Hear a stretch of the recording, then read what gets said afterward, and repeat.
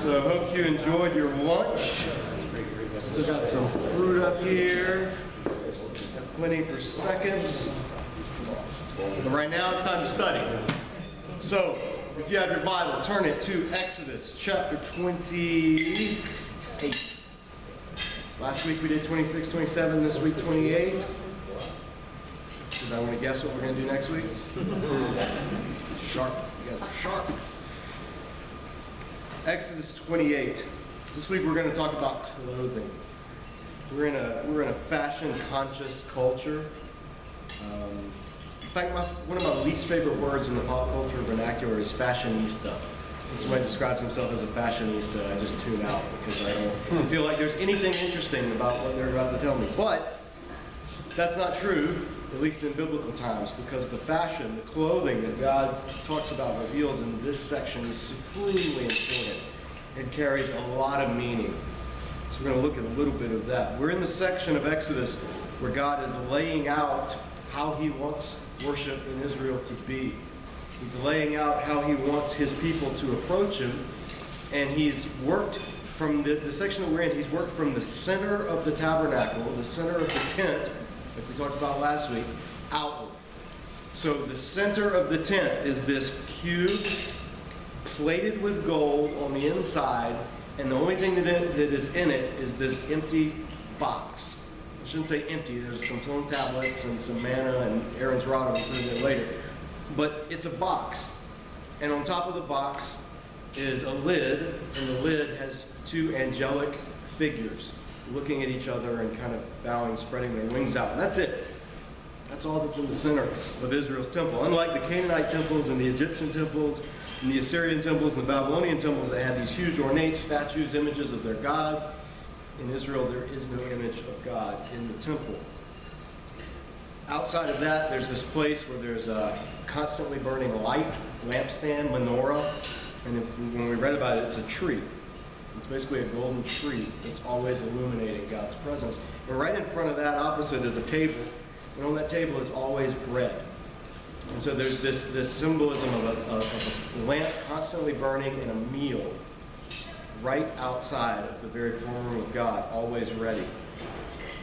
And then it went on to describe the courtyard, and we talked about how the tabernacle had these concentric areas of holiness that were delineated with the sacred metals that were used. So the innermost center function was gold, and then outside of that was silver, and then outside of that was bronze. And we talked about how that was symbolic of the vertical holiness of Mount Sinai itself. That the tabernacle is to be the portable Mount Sinai that goes with Israel wherever they go. God is coming down to dwell with his people in their midst.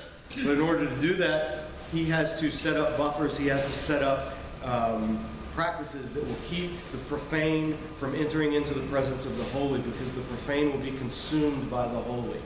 And by profane, I don't mean evil, I mean common, normal, everyday. The sacred, the delineation of Israel is not between sacred and evil. It was between sacred and regular. And what God is emphasizing in Israel through this whole system is that the regular cannot just barge into the presence of the sacred. Because the power of the sacred, the sacredness of the sacred is overwhelming. The purity of God is like a blast furnace that burns away all impurity in people that would approach him. That's why God is dwelling in their midst right now as this is being given in this exploding, like volcanic pillar of fire on top of this mountain.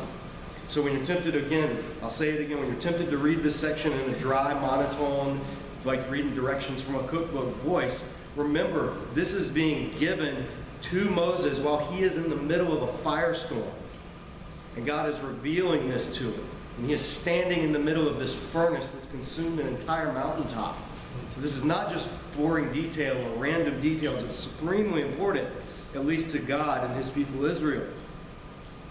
So God has moved through these different things that he wants built. Now he's going to talk about the people that he wants to set apart to operate those things in this portable Mount Sinai. Chapter 28 says, "Have Aaron your brother brought to you from among the Israelites, along with his sons Nadab, Abihu, Eleazar, and Ithamar. so they may serve me as priests. Make sacred garments for your brother Aaron to give him dignity and honor. Tell all the skilled men to whom I have given wisdom in such matters that they are to make garments for Aaron for his consecration, so he may serve me as priest. These are the garments they are to make: a breastpiece, an ephod, a robe, a woven tunic, a turban, and a sash. They are to make these sacred garments for your brother Aaron and his sons, so they may serve me as priests. Have them use gold and blue, purple and scarlet yarn, and fine linen. Now, gold, blue, purple, scarlet, fine linen. That's the material of the tabernacle. That's the material that all last chapter we just saw was used to make all of these things in this structure. So the priest, Aaron, the high priest, and his sons, the assistant priests, they are going to be clothed in the same material as the tabernacle. They're going to be an extension. They're going to be a tabernacle, a living tabernacle extension. They're going to be a part of this structure by virtue of being of the same material. This is what we're about to read is the outfit for the high priest. And the high priest is going to be the one who represents Israel before God and represents God to Israel. The high priest is going to be considered the closest thing Israel has to the heavenly man who can walk into the holiness of Holy of Holies in the presence of God and minister on behalf of Israel as a whole, as a nation.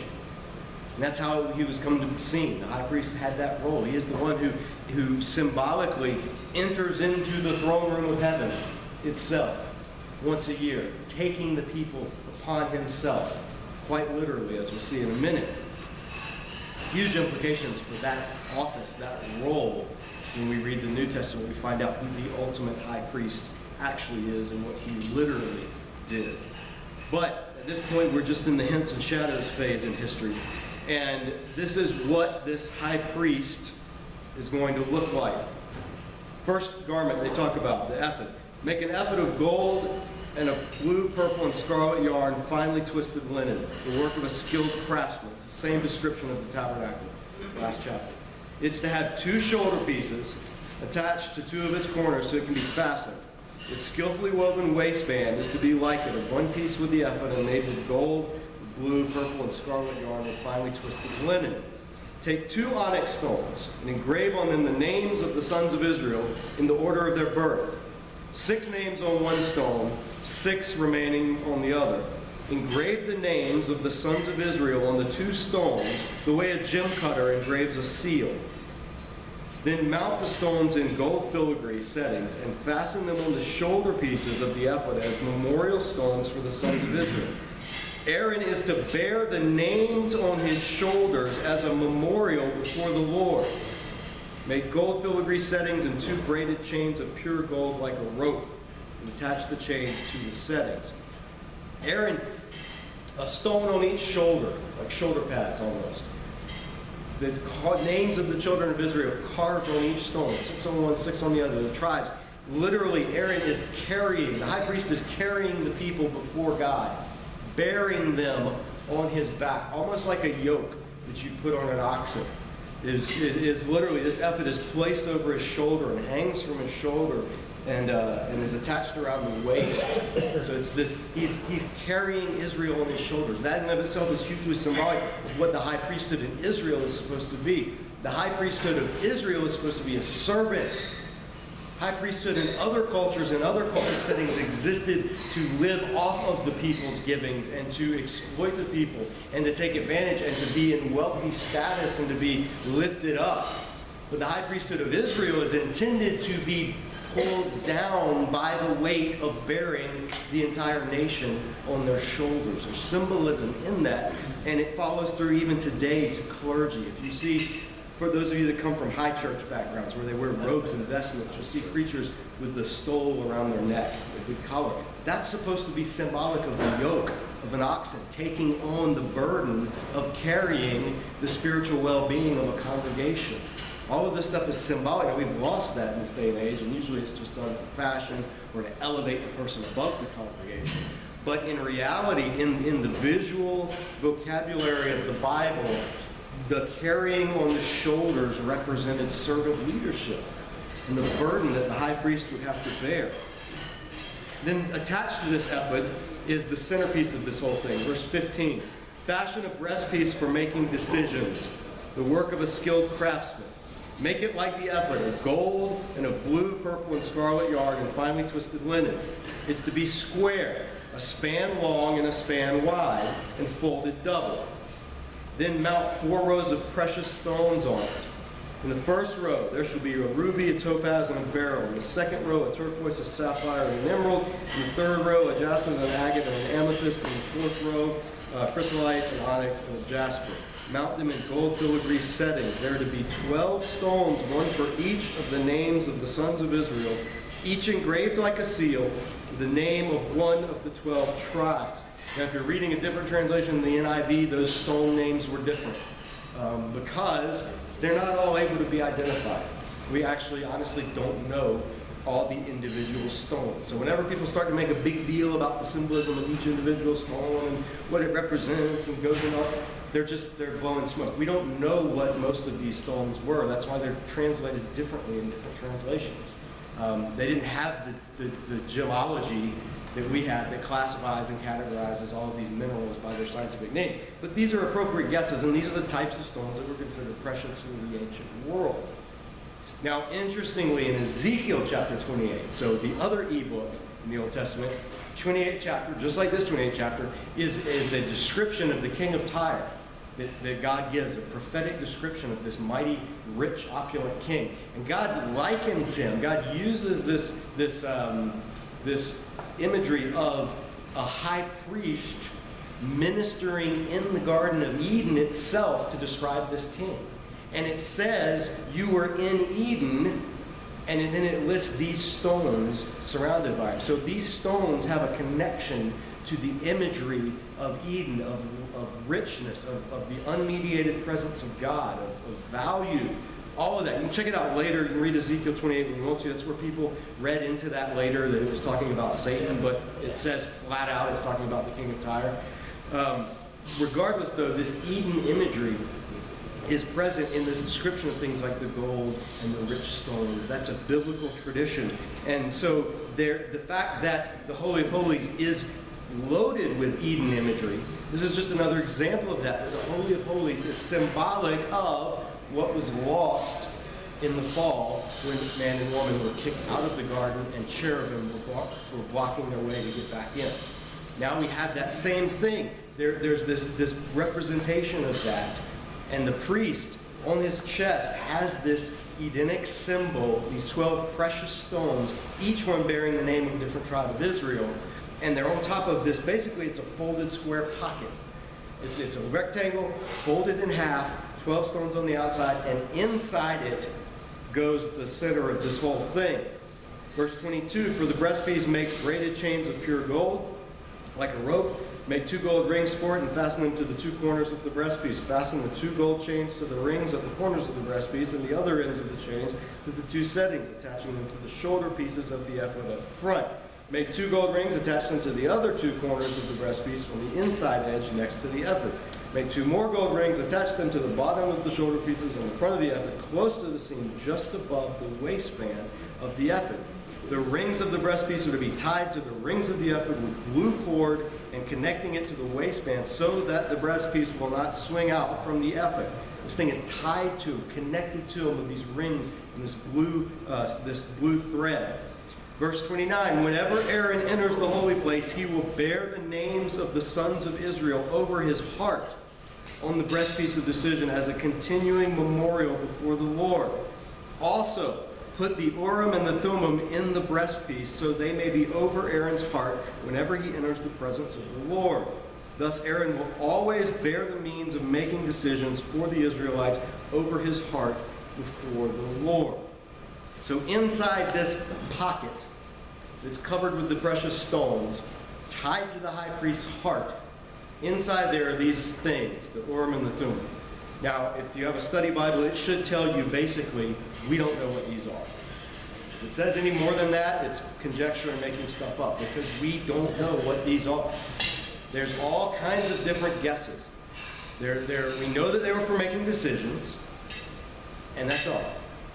So they could be little carved stones, they could be little pieces of rock, they could be little pieces of wood, they could be sticks, it could be anything. Urim and Thummim, the word literally, Urim is the plural form of light. The word for light is Ur. Urim means lights. And Thummim is either, it could mean darks, or it could mean completeness or perfections, literally. But interestingly, those Urim and Thummim are also Aleph and Tau, the first and last letters of the Hebrew alphabet. So it could be like the A's and the Z's, so to speak, in English. It's all conjecture. We know that at some point they were used for making decisions, and based on other ancient Near East methods of divination, it's likely that a question would be asked, and that the priest would reach in or would shake or would somehow pull out the stone or the Urim, the Thummim, if they were stones, if they were rocks, whatever they were, and it would give God's answer. Maybe yes or no, maybe they were different letters of the Hebrew alphabet, and it would spell out, we don't know. And one of the things that's helpful, one of the reasons I think it's helpful that we don't know, is because the first thing people would do if it told you what they were and how they worked would be to try to recreate it. Who wouldn't want a magic 8-ball that was built from the Bible, right? That's what it was. Who wouldn't want the ability to just go, okay, God, should I take this job in Raleigh or this job in Columbia? Shake, shake, shake, pour out. Oh, there it is, Columbia. God doesn't ever spell that out. He doesn't give it, because this was only to be used with the high priest and only as a third string option for discerning the will of God. The first string was the written, revealed Word of God. The Torah, the Ten Commandments, the instructions, that should determine how people are to live. That should determine how cases are to be judged. The second string option would be the word of a prophet, a known, recognized prophet who had a proven track record of giving correct oracles and who also aligned with the written word of God. And then if those cases were too hard, or if God wanted to communicate something very specifically, then there were times when he chose to use the high priest in his consecrated role through the use of these things called the Urim and Thummim. And that's all we know. We can't read more into it. We can't try to recreate it. We know casting lots was a biblical practice in those days, and we know that, I mean, heck, even the disciple that replaced Judas was chosen by casting lots. But Scripture never gives us directions for how to do that. It just says that they did it. So it's an example of where the Bible reports things without telling us, now you go do likewise. So, as close as we can tell, though, this was how the high priest would make national decisions for the people. And it was done in the tabernacle, it was done in the holy place, and it was done under the consecration of God. Because remember, Israel didn't have a king. At this point, they don't have a king. Who's going to make the decisions? Who's their ruler? God is their ruler. Well, how can God make decisions? By communicating to the high priest who enters his presence on behalf of the people. This is before the democratization of the Holy Spirit at Pentecost. This is before everyone got a little gift of the Spirit that was a believer. No. That's one of the benefits of the new covenant that we take for granted. This is Sinai covenant. This is when the Holy Spirit still would come upon certain people, but only temporarily and only to fill them with wisdom or skill or knowledge for certain purposes. But wasn't a living, ongoing, daily reality. This is before that temple curtain was torn in two from top to bottom. This is when there is still a huge gulf between the holy God and his regular common people. We live on the other side of Pentecost from that, so we don't always appreciate the difference between their situation and our situation. But the author of Hebrews makes a great deal about the difference and talks about things like us being able to approach the throne of grace with confidence. That was blasphemy in the Old Testament. You never approached it with confidence. So monumental shift from where they are to where we are has taken place. The priest, when he represented the people before God with these 12 stones on his chest, each with the tribe of Israel, and 6 tribes on one shoulder and 6 on the other, when the priest went in before God, he was not recognized by his own name. He was recognized by the names of the people he bore. He did not stand as Aaron the priest before God. He stood as the people of Israel before God. Collectively, he was the identity of all of Israel in the presence of God. Again, that is a huge implications for your biblical theology. Before Israel was ever a people, Israel was a person. We met him in Genesis. His name was Jacob. It got changed to Israel. Now, the high priest, rather than being a person, is also the people as a whole. These two streams of thought are going to run together in the New Testament when we meet the ultimate high priest, who happens to be the true Israel, Jesus the Messiah, who will take on his shoulders and into his heart the names of his people and will take them literally into the very throne room of God, into the literal Holy of Holies, in the literal heaven, where God literally dwells, not a tabernacle temple on earth that was meant to symbolize or model that. So these themes of theological insight and imagery all coalesce in Jesus, and that's how the New Testament can talk about us being in Jesus. How can you be in a person? Well, you can be in him the same way the Israelites were on or in, symbolically, Aaron as he carried them in. You identify with the Israel of God, who is Jesus the Messiah. That's all of the symbolism that's flowing, pulsating through the Bible, spilling over into the New Testament, and we miss it because we don't know the Old Testament and the source of that imagery. We'll show you another example in a minute because I think we have time. We're going to move on to the last remaining garments. Verse 31, make the robe of the ephod entirely of blue cloth with an opening for the head in its center. There shall be a woven edge like a collar around the opening so that it will not tear. A big blue poncho. That's what he's saying. Make a big blue poncho and sew the edges so it won't tear anymore.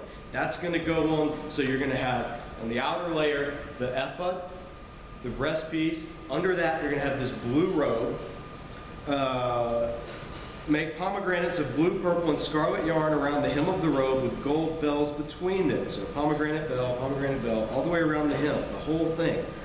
The gold bells and pomegranates are to alternate around the hem of the robe. Aaron must wear it when he ministers. The sounds of the bells will be heard when he enters the holy place before the Lord, and when he comes out, so that he will not die.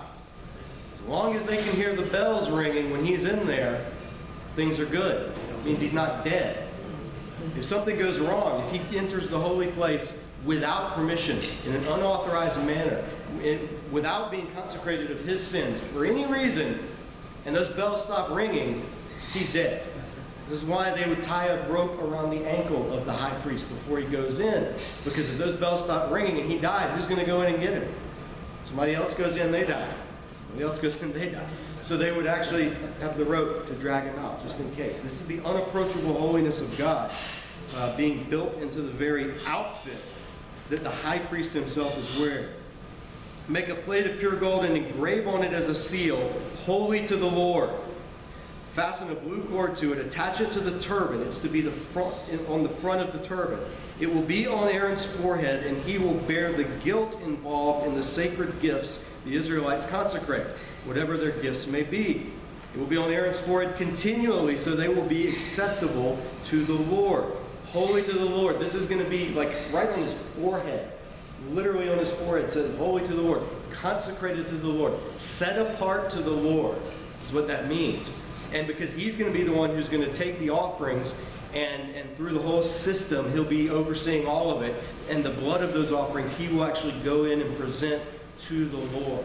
So this is like a big billboard on his head. Weave a tunic of fine linen and make the turban of fine linen. The sash is to be the work of an embroiderer. Make tunics, sashes, and headbands for Aaron's sons as well, to give them dignity and honor. After you put these clothes on your brother Aaron and his sons, anoint and ordain them. Not before. After. Garments come before the person because the priesthood was not specific to people. It was to be transferred. It was an office that was lived out and carried out by people in a long line of descendants. So the garments are more important in this case than the actual people wearing them, because the garments represent the office. This is the president. The office of the president is bigger than any one man who occupies that office. It's the same thing with the priesthood in Israel. Consecrate them so that they may serve me as priests. And then so you've got ephod, you've got breastpiece, you've got this blue poncho, you've got turban, sash, belt tied around it, and then underneath it you've got a tunic, which is like a normal robe, and then underneath that, the last part, make linen undergarments as a covering for the body, reaching from the waist to the thigh. Aaron and his sons must wear them whenever they enter the tent of meeting or approach the altar to minister in the holy place, so that they will not incur guilt and die. This is to be a lasting ordinance for Aaron and his descendants. The priests of Israel wore underwear. That may seem like we take it for granted, because I guarantee your preacher preaches in underwear every Sunday. However, well, maybe the robes, you can't tell. But the reason, in the ancient world, the priests of Baal, the priests of the different local Canaanite deities did not wear underwear or clothing sometimes, because their entire religion, their entire form of worship, as we said over and over, was bound up in the fertility of the gods and goddesses. And if you wanted to get the gods and goddesses to do things that fertile people do, then you did things that fertile people do on the earthly plane in order to entice them to do the same thing in the heavenlies. And then it would rain, and then the ground would get pregnant, and then your crops would grow from the seed. All of this Baal worship in the Old Testament, Asherah worship in the Old Testament, Moloch, Chemosh, all of these was tied to the fertility of the land. That meant that the priests who represented the gods to the people had to represent the type of God that they were serving to the people, which meant that if they served a lustful, sexual, fertile God, then they had to be lustful, sexual, fertile priests. So they would minister in various stages of nakedness. They would perform various acts of sexual immorality, all of that as a form of holiness. Temple prostitutes were actually called Kedoshim, holy ones, in the Old Testament. They would do that in order to appease the gods and get the gods to do what they wanted them to do. Israel's priesthood, on the other hand, is going to be completely different. They're going to be robed in the very things that God's mountain itself is robed in, and they're going to go in, no incantations that they utter, no special things that they do that are magical. They're going to go in and they're going to offer the sacrificial blood to God on the altar on behalf of the people, and vice versa. So the priesthood in Israel is incredibly different. Check this out, though. We have 2 minutes, so I want to show you this. If you have your Bible, turn to Zechariah, all the way at the end of the Old Testament. One of the last of the minor prophets, Haggai, Zechariah, Malachi. So just before the last book of the Old Testament, there's a book called Zechariah. And the very last chapter of Zechariah, one of the last writing prophets in the Old Testament, very last chapter, talking about looking forward to this time after God's judgment, when God pours out His Spirit and His blessing on all people, and this promise that the prophets longed for. We read, verse 20, "On that day, holy to the Lord will be inscribed on the bells of the horses, and the cooking pots in the Lord's house will be like the sacred bowls in front of the altar. Every pot in Jerusalem and Judah will be holy to the Lord Almighty, and all who come to sacrifice will take some of the pots and cook in them. On that day, there will no longer be a Canaanite in the house of the Lord Almighty." Now, there's a ton there to get into, but the thing I want to point out is this promise. On that day, holy to the Lord will be inscribed on the bells of the horses. And the cooking pots everywhere will be like the cooking pots in the temple. Zechariah sees a vision of when God's holiness no longer is confined to the temple precincts, but is rather diffused throughout all of Israel and all of Judah. So that even the bells on the horses are inscribed with the very same thing that was inscribed on the high priest's forehead. The utter mark, the most supreme mark of holiness, of consecration that only the high priest wore, only on his forehead, only when he was ministering in the Holy of Holies. Zechariah looks forward to a time when that same holiness, it'll even be on the horses' bells, which is a very common, dirty, normal implement. And the pots and pans in houses will be like the gold pots and incense burners and implements of the tabernacle itself. In other words, the holiness of God in Zechariah's vision, which is just a vision without the details spelled out, is going to spill out to all the people. And it says there will no longer be a Canaanite in the house of the Lord, meaning until that time there had been Canaanites in the house of the Lord. And Canaanite had become by that time a term for describing a profane, an idolater, an unclean, someone who rejects the Lord. And God's going to say in the future, it's not going to be the case. My holiness, my Israelness, my high priestliness is going to extend outward to the most common of common. And that's what we see. Joel prophesied it, and then Peter gets up at Pentecost. Everybody's speaking in different languages, preaching the gospel in different languages. And people are like, what's going on? Are these people drunk? And Peter stands up and he goes, no, they're not drunk. This is what the prophets were talking about. This pouring out of the Holy Spirit, it's happening right now. Here's what it looks like. And he cites Joel, and it says, you know, the apostles would preach from the prophets, and they would basically say, hey, the things that the prophets were talking about would one day happen. They've started. And they started here in Jerusalem, and they're going to go out to the ends of the earth. That's the age that we live in. These, on that day, in that day, the day of the Lord, that's the age that began at Pentecost. And it's the age in which we find ourselves living in now. It has implications when people say, oh, do you think we're in the end days? You can say, sure we are. They started with Peter. He said so on Pentecost. And they'll go until Jesus returns. And right now we're in that time, those last days when God's Spirit has been poured out. And that if you are a follower of Jesus, if you have entered into covenant with Israel through their Messiah, who is the ultimate high priest, who went into the ultimate Holy of Holies, then you become part of him. He becomes part of you. There's this relationship of intimacy, and you assume the holiness that the high priesthood in Israel could only look forward to and long for as a future coming reality. We're going to look more next week at what that looks like when those priests get actually ordained and consecrated, but we're over by 2 minutes, so get back to work. Have a great week.